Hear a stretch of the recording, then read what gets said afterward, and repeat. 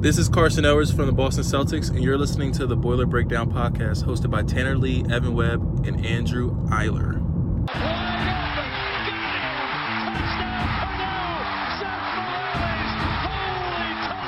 And they're showing blitz again. They back out of the blitz. Toss it downfield, caught by Stubblefield.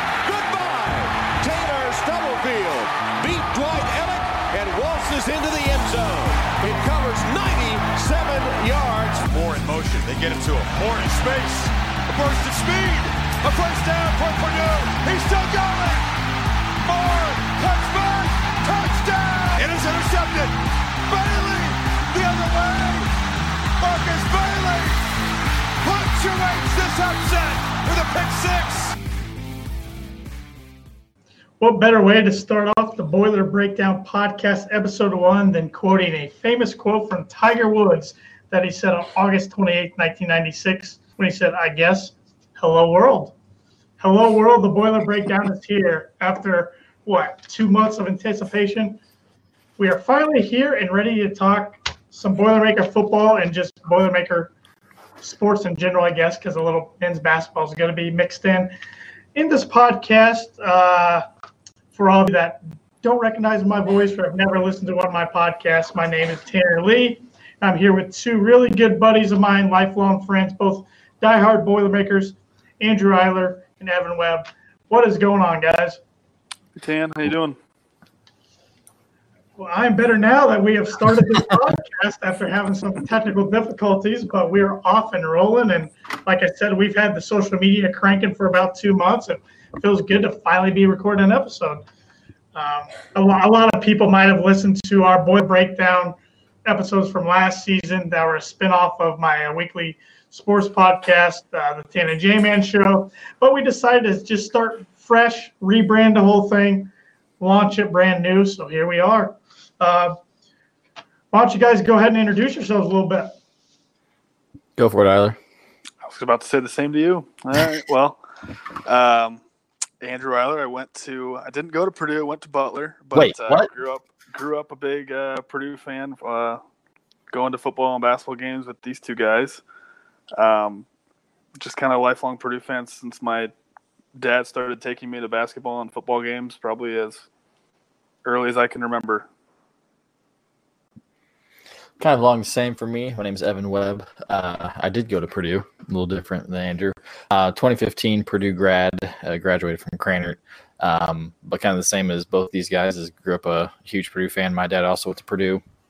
So I didn't really have a choice growing up. But wouldn't have it any other way. And yeah, it's a lot of fun. Yeah, like I said, I already introduced myself. I'm a Tanner Lee, lifelong Purdue fan. Purdue graduate, 2014, college liberal arts, I guess I should say Brian Lamb School of Communications, I should say. But yeah, I kind of like these guys. My dad went and graduated from Purdue. My grandpa went to Purdue as well. Kind of grew up having no choice, but I wouldn't have it any other way.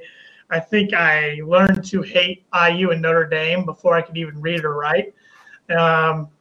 And I just have really bled gold and black my whole life. And wouldn't you guys say that the Purdue culture is such like a family, hardworking culture? Absolutely. That's what I feel like. It's a great, not like stereotype, but it's just like the basketball team. It's always work hard, and that's what they pride themselves on, and defense, and it's just the history of that. It's pretty cool. Yeah, and like I know within my family, it's like a culture thing within the Lee family, and then on my mom's side, the Romine Zimmerman family. It's just like it brings us all together. Purdue sports brings us all together, and I feel like if you're a Purdue fan, you either went there or have some connection. A family member went there, or maybe you're a big into ag and farming. You don't like Purdue just to like them, like a lot of IU fans and Notre Dame football fans. Would you guys agree with that? Definitely. 100%. Yeah. So anyways, you guys, all of you listen out there, all of Boilermaker Nation, you're listening to three diehard Boilermakers that have been diehards from the beginning, even if Andrew does like Butler too. He went there, he golfed there. We'll let that slide. It's way better. This is gonna be a Butler basketball podcast in a couple months, right? I hope not. We do play each other in the Crossroads, so that'll be interesting. We can't talk about that one. We got a few episodes to get through before we get to that. So, before we get into recapping last season, I asked you guys to come up with a list of your top 3 favorite Purdue football moments and top 3 favorite men's basketball moments in your lifetime. Andrew, why don't you start? Top 3 favorite football moments.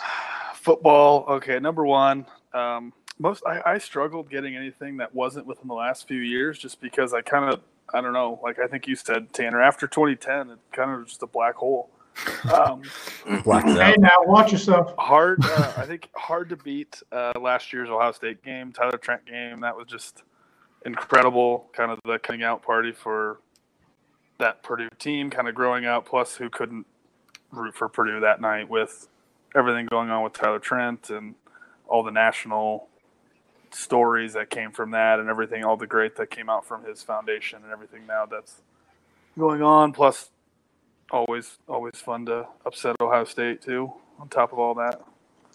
Did you this is a little off topic here, but did you guys see that Ohio State is trying to copyright the word "the" in all caps?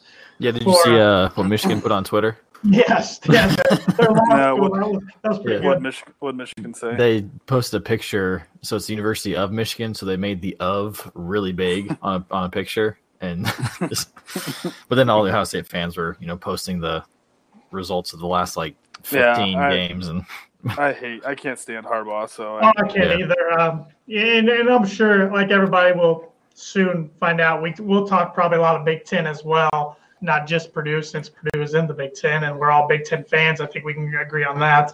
But what are your other moments, Andrew? Drew Brees, Seth Morales.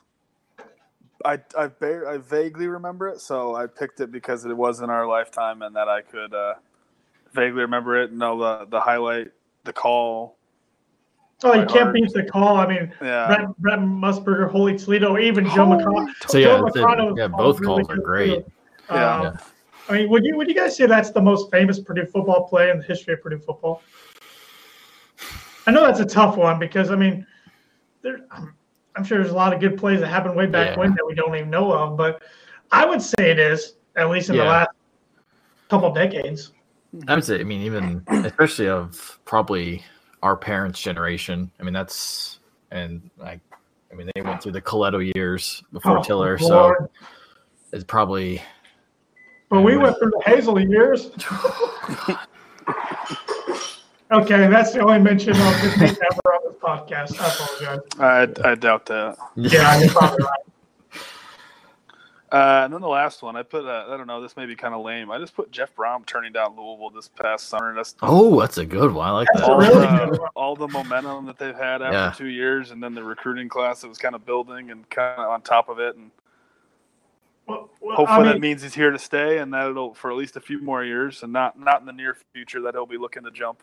Well, that was definitely Purdue's biggest win in months, was that.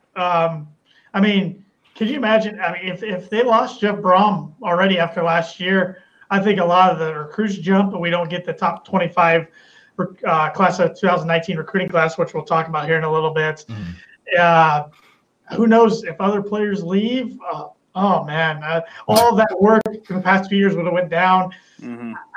I'm confident we could have got a decent coach, but not of Jeff Brom's caliber. Yeah, It definitely would have been a better job than it was 2 years before, but I feel like it would have almost been starting back a few steps. So just to kind of keep the progress so where there is some definite excitement and investment back into the football program that is much needed and kind of new from what's been lacking the last few years. Where were you guys when you heard the Jeff Brom news? I was at my kitchen table eating dinner and refreshing Golden Black every 3 seconds. Yeah, I was walking out of Kroger, and I think you guys were texting me, and I think I was doing the same thing, walking through Kroger, refreshing Twitter, and I'm pretty sure I did an embarrassing dance. I'm pretty sure I probably got up and danced or something. So. Well, I was at a work event and high-fived my boss. So awesome. You win. You win for tonight. Oh, man. Yeah, that was huge for momentum and everything going on. And I'm real excited for the year 3 of the Jeff Brom era, which we'll get more into this upcoming season on our next podcast, the week of the Nevada game. But, Evan, how about you? What are your top 3 moments? Just like Eiler, basically the list should really just start and end with the Ohio State win from this last year. It was just being there, especially being there, was something. It was just unreal. Starting that day, that whole day was just had a weird vibe to it. I mean, you started out the day, watching the game day special about Tyler Trent, and just bawling your eyes out watching that, and then coming to the game, and yeah, you want to win, but I mean, it's Ohio State, number 2 in the nation, and it's going to take something special to beat them. And then the game happens, or it starts, and we're up to that lead, and keep thinking, okay, the next drive this is when it starts. This is when the comeback starts. It's been fun, but then it never happened. And then, Rondale had that amazing play, which I think is probably going to be up there with one of the best plays. I mean, definitely of his career, just because of everything that was around it.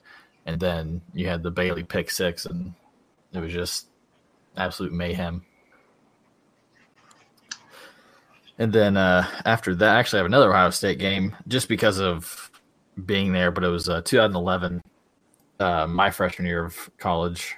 Tanner, your sophomore year, when we beat them in overtime, and got to rush the field with Robert Marv at quarterback. I remember that. I thought that was fun just because of the fact we got to rush the field. And I remember Tanner, we were there and sitting with a couple of our buddies and talking, because we were third row. Yeah. We're talking. Yeah. We're like, if we win, we rush the field, because Ohio State wasn't that great this year, but they were bad that year. Yeah. And it's like, do we rush the field? We really shouldn't. It's kind of bad. And then once we had no 3,000 people start pushing you kind of just have to go. Yeah. It was cool, being on the field and Kerrigan being right there and seeing that massive human right next to you. That was 09 Kerrigan. Oh, that's right. You're right. Yeah, that's right. Rush that field. Yeah, too. Yeah. And then, though, and I just from recent memory again was the Foster Farms Bowl 2017. That was a good one.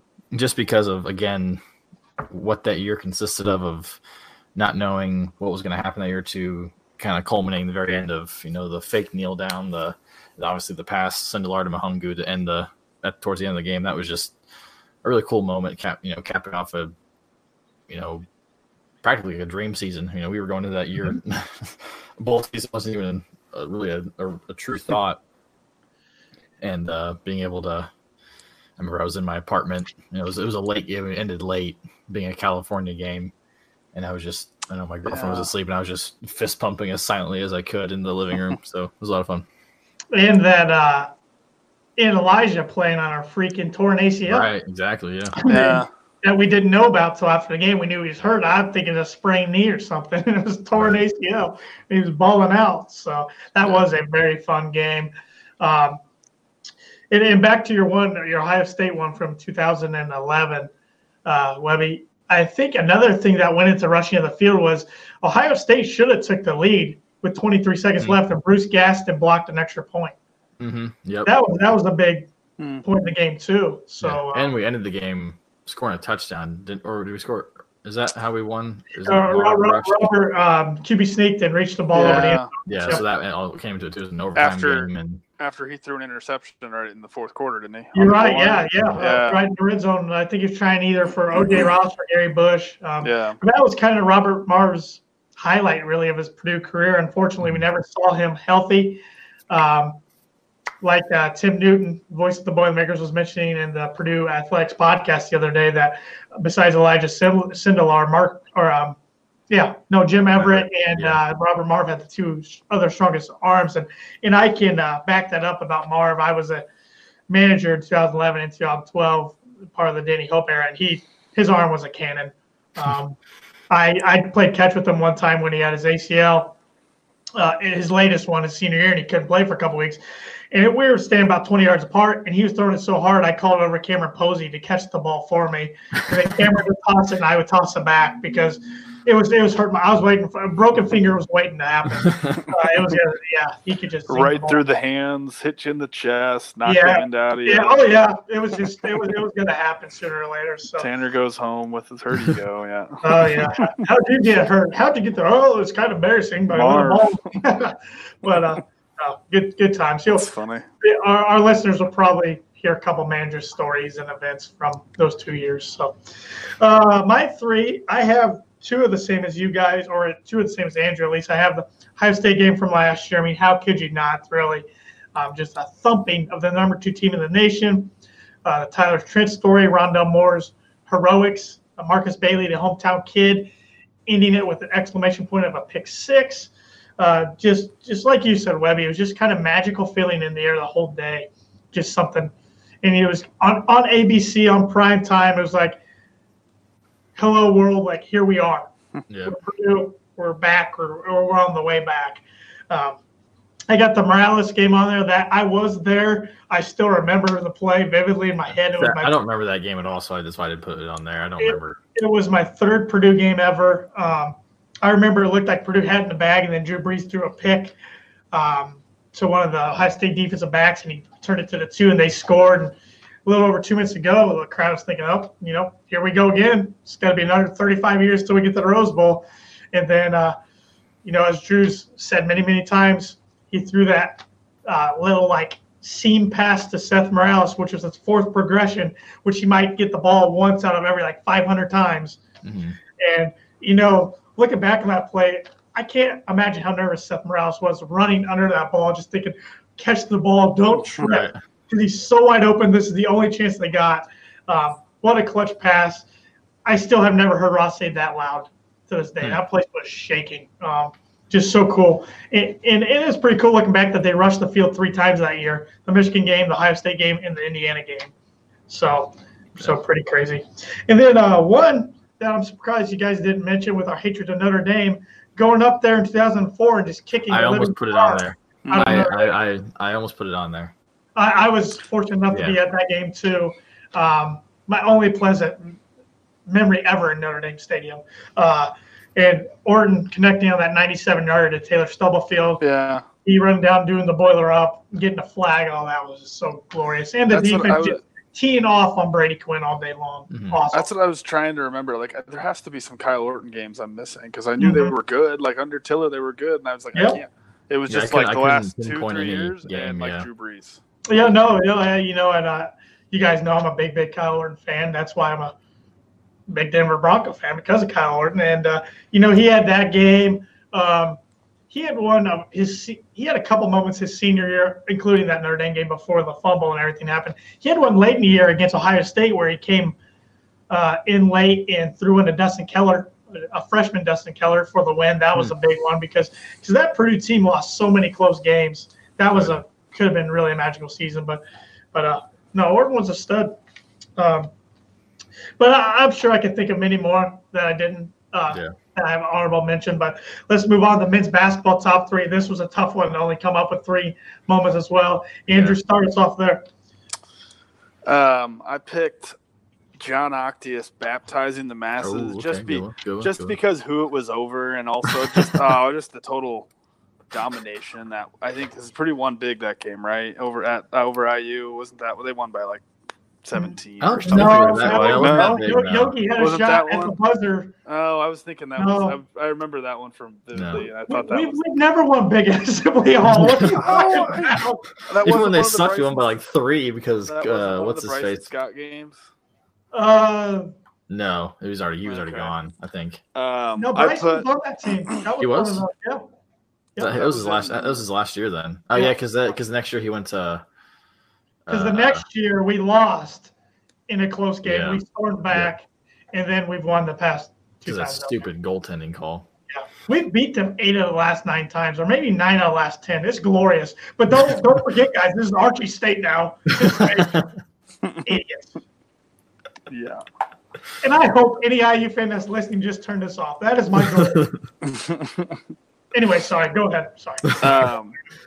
I put the win over Tennessee last year in the Sweet 16 to get to the Elite 8 just because that was as far as I can remember Purdue basketball getting. I know they were good And, that I can remember. Plus, yeah, freaking Ryan Klein What was that? game, man. yeah, it was unbelievable.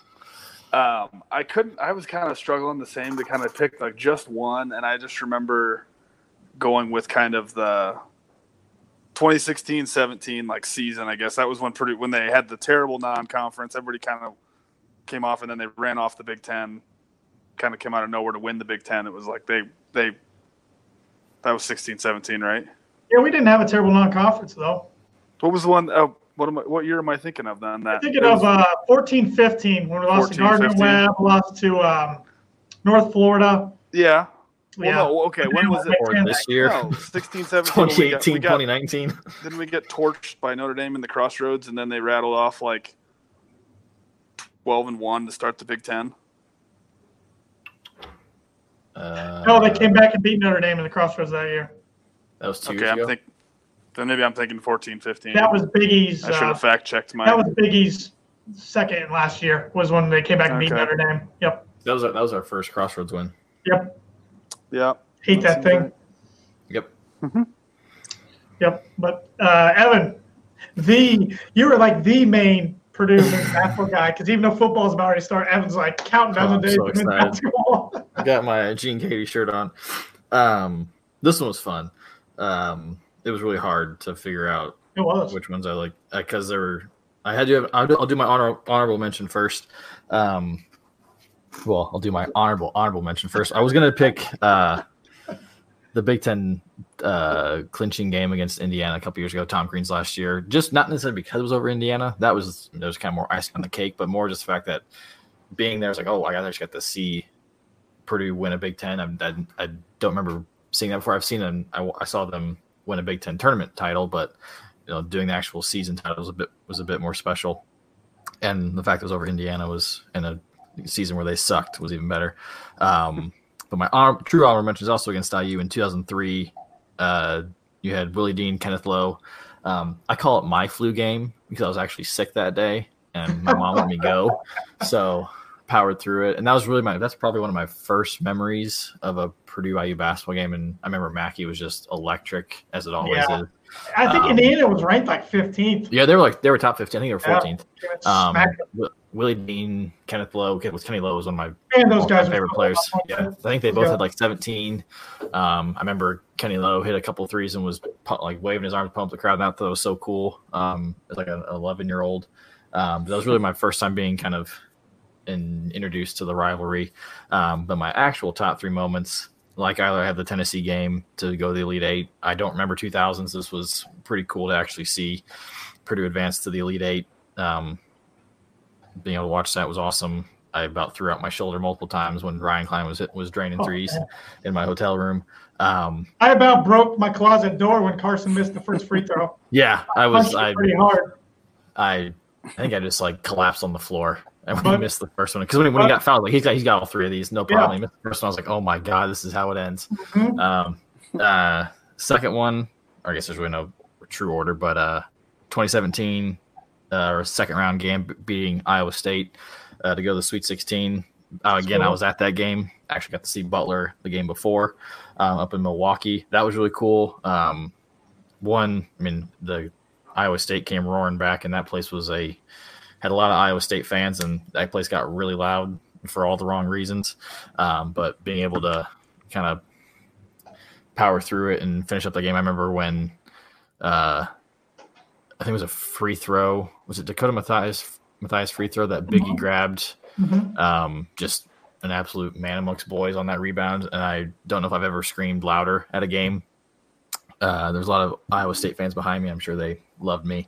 That was really cool. And then my third one, again, I was at this game as well. And Tanner, you weren't. West Virginia game, 2010, January 1st. Have to still rub that in. Everybody's Probably the last I've ever heard Mackey. One of the loudest. It was. I think we were number 4. They were number 6 in the country. Beat them by 15. JJ. Yeah, Bob and freaking Huggins saying like, "Oh, we're just tired." Purdue's not that good. They're just tired. Yeah. Oh my gosh. JJ what a jerk. had a double. It was. I remember distinctly being in the crowd, and Robbie was guarding a guy, and I was just screaming 5 seconds before the ref called 5 seconds, and they called it, and Mackey just erupted. So that was really cool to see a top 5 or top 10 matchup like that, and Mackey was really cool. Yeah, that whole season is on my honorable mention. That 09-10 season was so fun until that stupid night up in Minnesota. And you mentioned about West Virginia reminded me of that because, that still frustrates me to this day. The Final Four was Duke, Butler, no offense, Andrew. That was in Indianapolis. That was frustrating. Michigan State, who we clobbered once and almost beat without Robbie, and West Virginia, who we clobbered. That still makes me mad 9 years later. But that whole season was fun, though. I mean, that team, you had Etwan Moore, Juwan Johnson, Robbie Hummel, Chris Kramer, Peyton Grant as your starting 5. Lou Jack came off the bench. That was that was a fun year. That was my honorable mention. Let's see. I have beating IU in 2017, just because, like we mentioned, it was clinching the Big Ten and our arch rival. That was pretty sweet. I have a Tennessee Sweet 16 game last year. I mean, I do remember, even though I'm only a year older than you guys, I somehow remember weird things. You're like 2 months older than Andrew. Yeah, that's true. Yeah, I do remember that Elite 8 game against Wisconsin. I don't remember really vividly, but I remember losing by 5 and knowing that the Final Four was in Indianapolis and that we weren't going, and I got real upset because I was 8 years old at the time. But that matchup was a 6 seed against an 8 seed. I mean, that was kind of flukish. And so to see us as a really good team beat a really good Tennessee team in the Sweet 16 this year was pretty sweet. And then for one, we got over the glass ceiling of Painter of not being able to break through. But then it was also, we got to the Elite 8, but we also beat a team that was better. It's not like we beat, an 8 seed or whatever. Yeah. It was like it was a team that was, a seed better than us. Yep. So because that was kind of the thing was we would get to the Sweet 16, go up against a 1 or a 2 seed, or in the case of last year, or go up against Texas Tech without Isaac Haas. Or they were a lower seed and still lose, and not only lose but lose by double digits. So. Yeah. Another one of my honorable mentions, since you just said kind of breaking the glass ceiling, was the first time we had advanced to Sweet 16 since 2000, and that was when we beat Washington in the 08-09 season. Mm-hmm. Yeah, and that was pretty cool. We ended up losing to UConn with Hasheem Thabeet, Jeff Adrian, a bunch of guys. They were stacked. That team went to the Final Four, but that was a pretty cool game too. And then lastly on my list of 3, this was personally, I think, the loudest I've ever heard Mackey, since I wasn't at that 2010 West Virginia game. The Ohio State game in 2011 when Etwan went off CBS for 38 points. I was lucky enough to be a freshman that year in the paint crew. And they gave us these black latex gloves that helped make even more noise. And that's when the paint crew used to be in one section, not 2. Wow, that was intimidating for opposing teams. That was one of 2 years we went undefeated in Mackey, was that year. Also this past year. So that was a really fun game. That Ohio State team was good. Aaron Craft, Solinger, Diebler, Buford. I actually went to the Ohio State game that year when they were number 1. We were 10. We lost by like 1 trillion. We were literally down by like 30 points at half. I wanted to leave, but no, we had to ride a 4-hour bus ride back from Columbus that night. It was miserable, but that arena sucks, doesn't it? Oh yeah, it's an NBA arena. I mean, it's very nice. It's like an NBA arena, but the fans don't show up till like midway through the first half, and it's just it's not. How's it compared to the Yum Center? Very similar. Yum Center's nicer, I would say. Yeah, no, Yum Center's nice. But yeah, they're very similar to that. Yeah, but that we'll talk about that night at the Yum Center future episodes. I don't really want to dip into that because I thought about the end of that game today and about cried, and it's 5 months later. Okay, enough. All good lists. I'm sure this won't be the last time we do some sort of list on the podcast. So that takes us into what we're focusing on tonight, Boiler football. We're not going to be getting into this year yet. We'll wait for our next episode the week of the Nevada game. But I thought we could recap last year, the 2018 season. Went 6-6 in the regular season. We got absolutely demolished by Auburn. We had great seats, though. Oh, fantastic seats. Best seats I've ever had for a football game. That's where it started and ended. Just watched the track meet. And if you recall, Webby, me kept repeating myself over and over again. Everybody around us who was yelling, "Put Sindelar in." No, if you put him in, it ruins his 6th-year chance of eligibility, which he ended up getting. So good thing they didn't do that. But how would you guys describe last season? Oh man. I'd call it like a stepping stone almost. I mean, it showed. I think it's definitely like growth from kind of coming back from like absolute rock bottom to Brom's first season, whatever that would have been, 17-18 season or 16-17, whatever you call it. 17. Yeah. Where it was just kind of happy to be relevant and happy to win games, and then last year it was okay. Wow, we actually beat some teams we shouldn't have beat. We also lost some games we shouldn't have lost, but it was definitely like the potential. So I just see it as kind of just the next step forward. I guess I would kind of progress it. I would call. I mean, it could just maybe just the Auburn game is just kind of clouding my lens. It just seems like a very inconsistent year. Yes, I like that. You know, you start against Northwestern, Big Ten opponent, first game of the year, eventual Big Ten West champ. Tons of hype around that game. Thursday night, national game. And then Rondell Moore breaking out in the first half. The Rondell Moore game. Then you follow up with losing to Eastern Michigan, which. Thank you for getting married that day, Andrew. So I didn't have to go through that. I appreciate that. Don't have to watch you. See, that's why I have slightly positive. I missed that game and I missed the Auburn game because I was working, and I just remember like coming back to my computer and it's like, wait a minute, like Auburn scored like 3 more touchdowns. I was gone like 6 minutes. It was worse than it looked. Yeah, it was. They scored 100 if they wanted to. It was bad. Yeah. Then we followed up with losing to Missouri. I missed that game. That was a good college football game, though. Yeah, it was a good. Yeah, I'm not just saying that because Drew Lock's a Bronco. No, that was a good game. That was, if you liked offense, that was a game to go to. Neither team could stop one another. Man.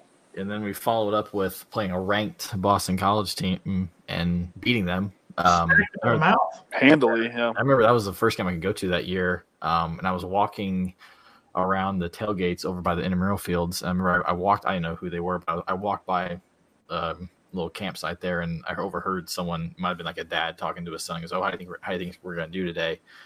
And the kid was like, who might have been, I think he might have been a student. He goes, "Oh, I think we're going to get demolished today because they're ranked." And I was like, I mean, I didn't feel that way, but it was just like, I mean, come on, man. Like I remember hearing that all the time when I was a student and believed it then, just because of where we were. And then we go out and handle them, no issue. And I think it was their running back was supposed to be their star player. Yeah, and our defense was awesome that day. Yeah, considering how that's the only time last year was awesome. Yeah. Then obviously you had the Ohio State game we've already talked about, but then you followed up with, I don't know if it was the next game. Well, after that Boston College game, we rattled off 3 in a row at Nebraska, beat them 43-28. I'm not sure where it was. I mean, we jumped out, punched them in the mouth. The offense looked good that day, and then we killed Illinois 46-7. That game was over at halftime, and then we beat Ohio State. So we were feeling really good about ourselves. Then we went up to Sparty up in East Lansing, just laid an egg. Yeah, 23-13 to Rocky Lombardi, the backup quarterback, Brian Lorecki. Out. Was that when did the Brom to Louisville rumors, like when did Louisville fire? We'll get to that in a bit. That was later at Minnesota. Okay, I didn't remember if that was Michigan State or Minnesota. Michigan State game, the one thing that still bothers me about this game was the darn no call of the helmet to helmet, the Bryson Hopkins, and the ball got picked off. And it changed the whole game. Purdue was about ready to score and I think take the lead. And that was an ugly offensive game. That was one game that I was actually a little frustrated with the play calling too. And I don't like to be that guy, but that was one. It just looked like we took our foot off the gas compared to how we were calling the other games. Wasn't it the weather too? The weather wasn't the great. I think it was rainy. So that was disappointing. And obviously you had the Minnesota game. But before that, we bounced back and beat number 19 Iowa. Right. Yep. Which was a fun one. That I was watching that on Big Ten when I got home today. They did a replay of that. Man, seriously, I had myself a game that game. David Blau had a deep ball going on, but then just when we're feeling good, David throws that pick six in the fourth. And then I remember, Evan, I was sitting next to you that game. I couldn't watch Spencer Evans line up for like the 23-yard field goal. I just had visions of it going off the upright or something. Yep. So, but, man, I love how we're owning Iowa so far. Oh, yeah. Then you followed up with the Minnesota game. Worked against Minnesota. That was the same week that Louisville had fired Bobby Petrino. Yep. The rumors started swirling, and it just aggravated me to no end, saying, here we go again, 2 years in a row that these coaching rumors are affecting our season. Mm-hmm. Not so much the first year. The first year was going into the bowl game with the Tennessee stuff. Right. It was after the season had already been concluded and we got a bowl berth.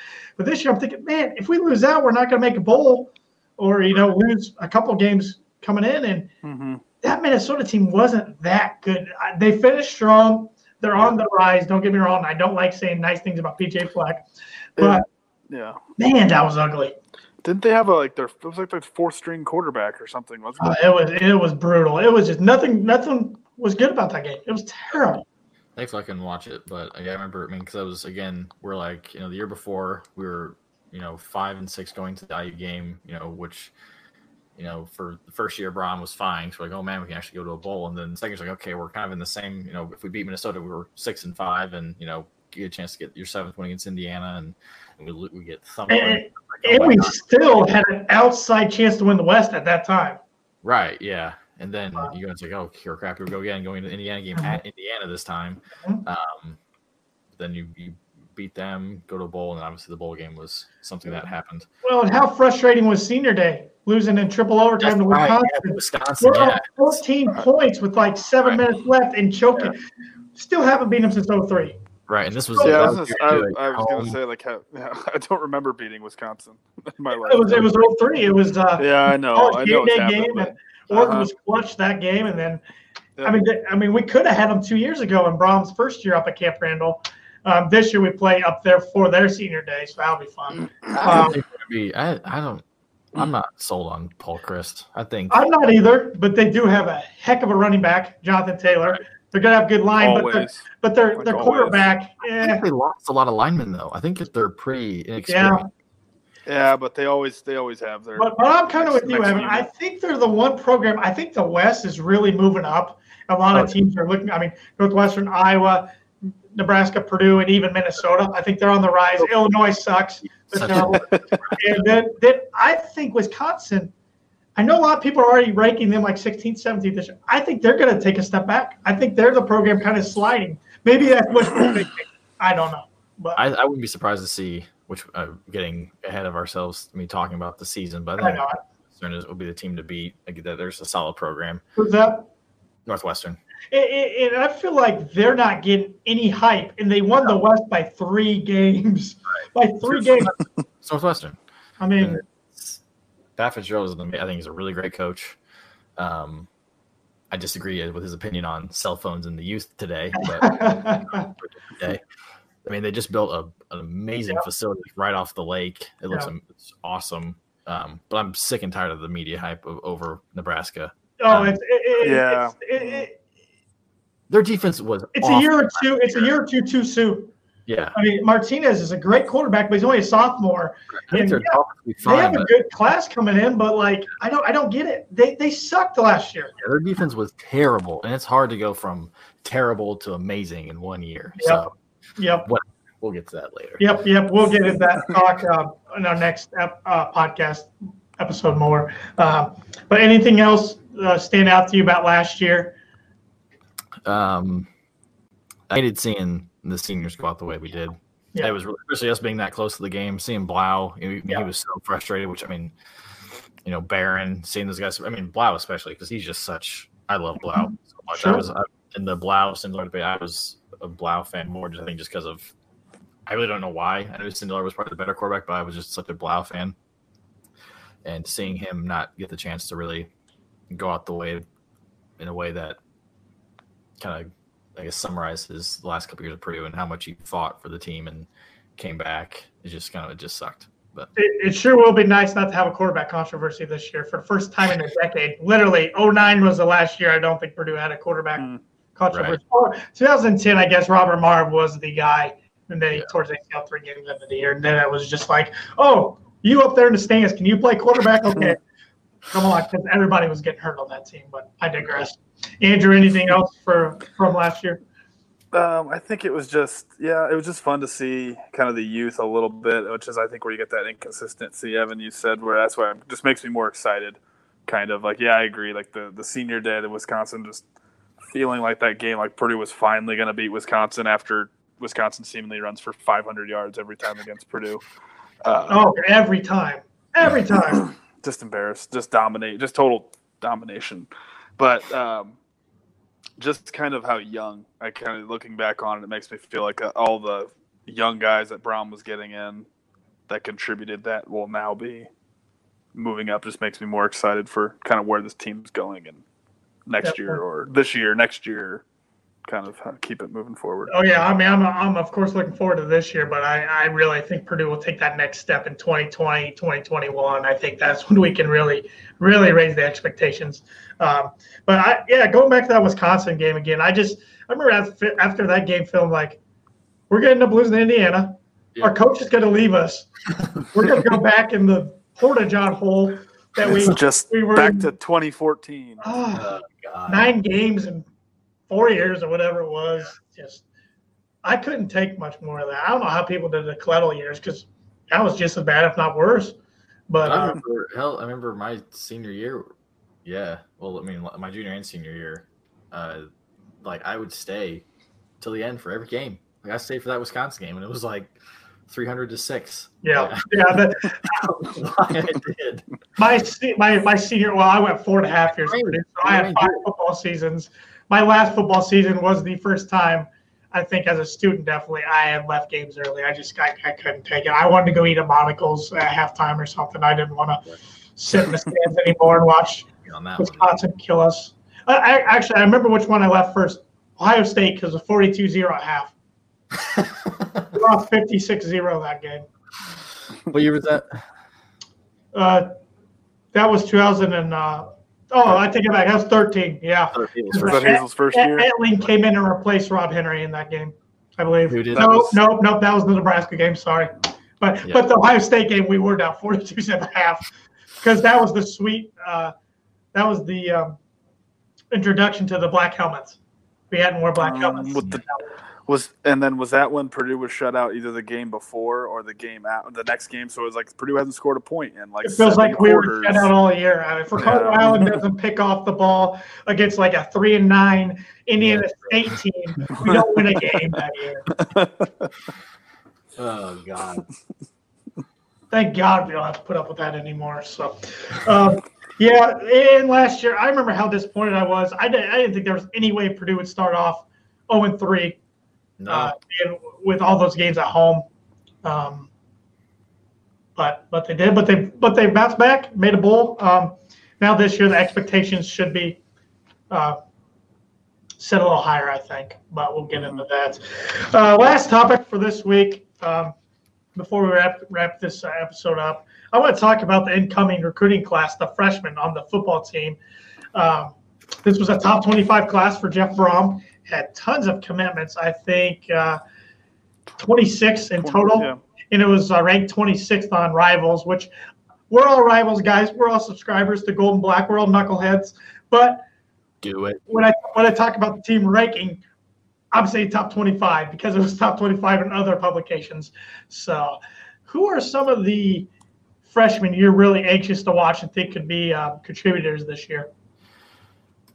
You go first. Then I'll take the easy one. Go ahead. George Karlaftis. George, man. Local. Yeah. Everything says that he's working really hard. He's just really, really naturally gifted, talented. I know he just started playing football. He didn't play football very long, right? Because he grew up in Greece. He was like a soccer player and a water polo player or something. But he's 6'5", 260 pounds, and just a really strong, really quick, really good athlete. I think he'll be. Hopefully finally get some pressure on the quarterback, which seems like it's Purdue always struggles with, or has since Tiller was the coach. It seems like, I don't know. So he should be an obvious one. I mean, coming in at defensive end and be a day one starter and hopefully impact player.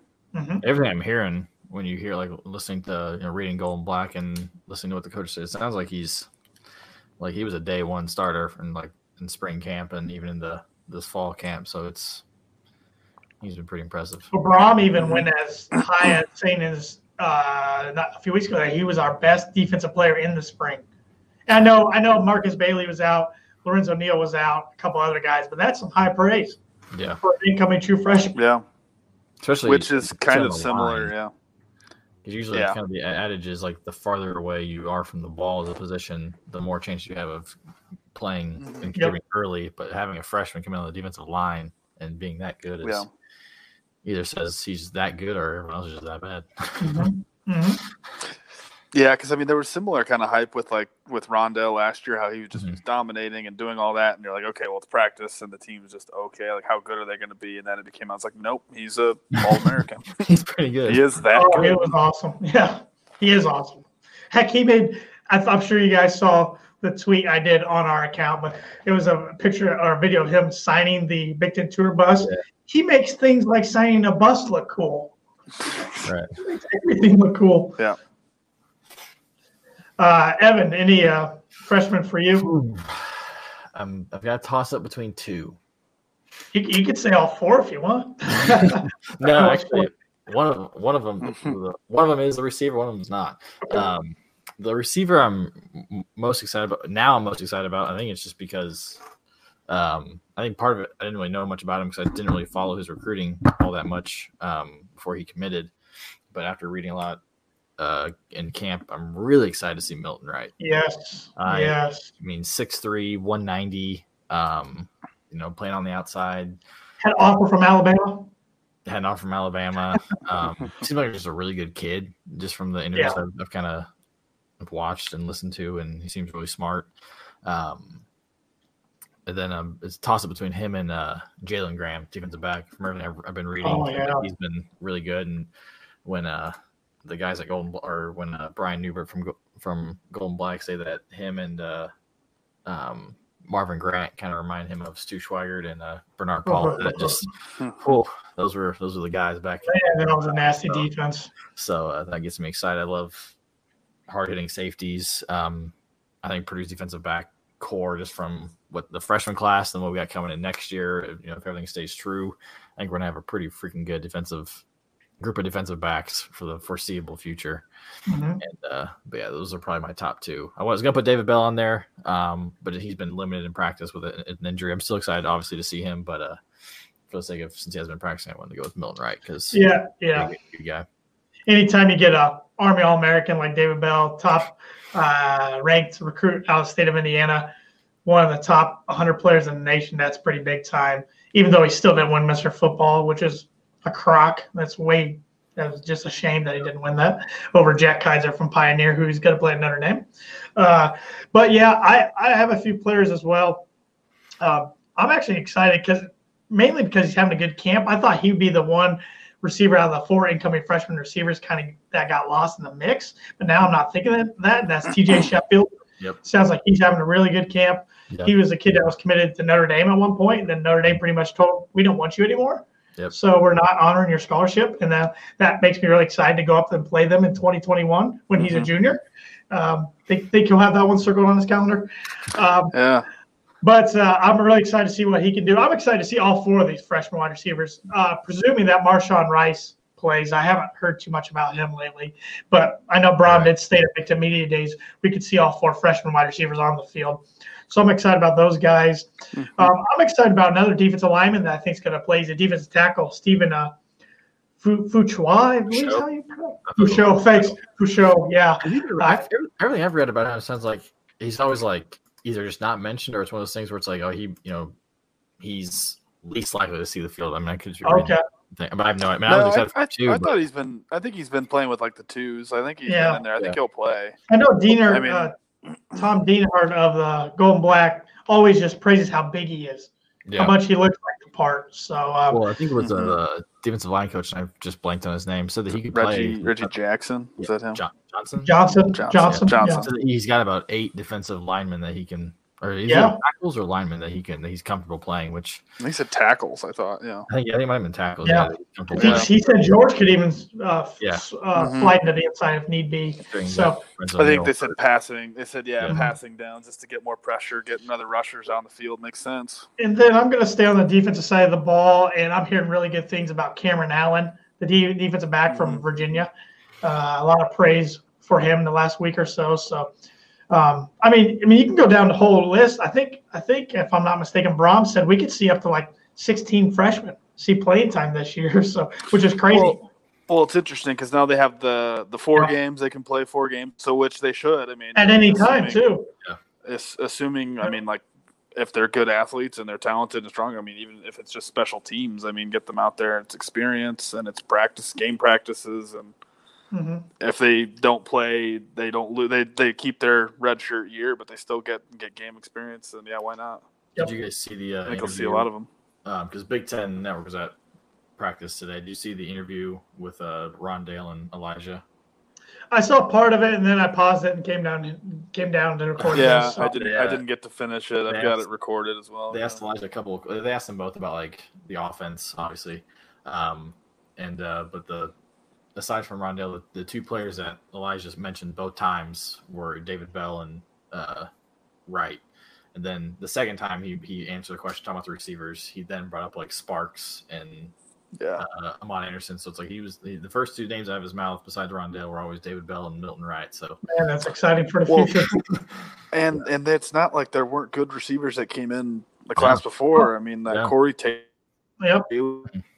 Corey Taylor and 6'5" and really fast. Jordan Bonner. And how about the 2 freshman tight ends? I think we're going to see. I think we're going to see both of them used a lot. That would be. But there's 3 good ones in front of them. Yeah. Well, I'm thinking Hopkins, but who else? There's Payne Durham they like, and then there's Pittman, and then Pittman, But Garrett Miller and then. Bilodeau or Kyle, who was also an American, which that was a surprise. Yeah. So we had George, David Bell, and him. So that's pretty good. Yeah, and another people I'm really also hearing good things about, which is good considering the position, are the 2 freshman running backs, DeJuan Hewitt and King Daru. We're gonna need them.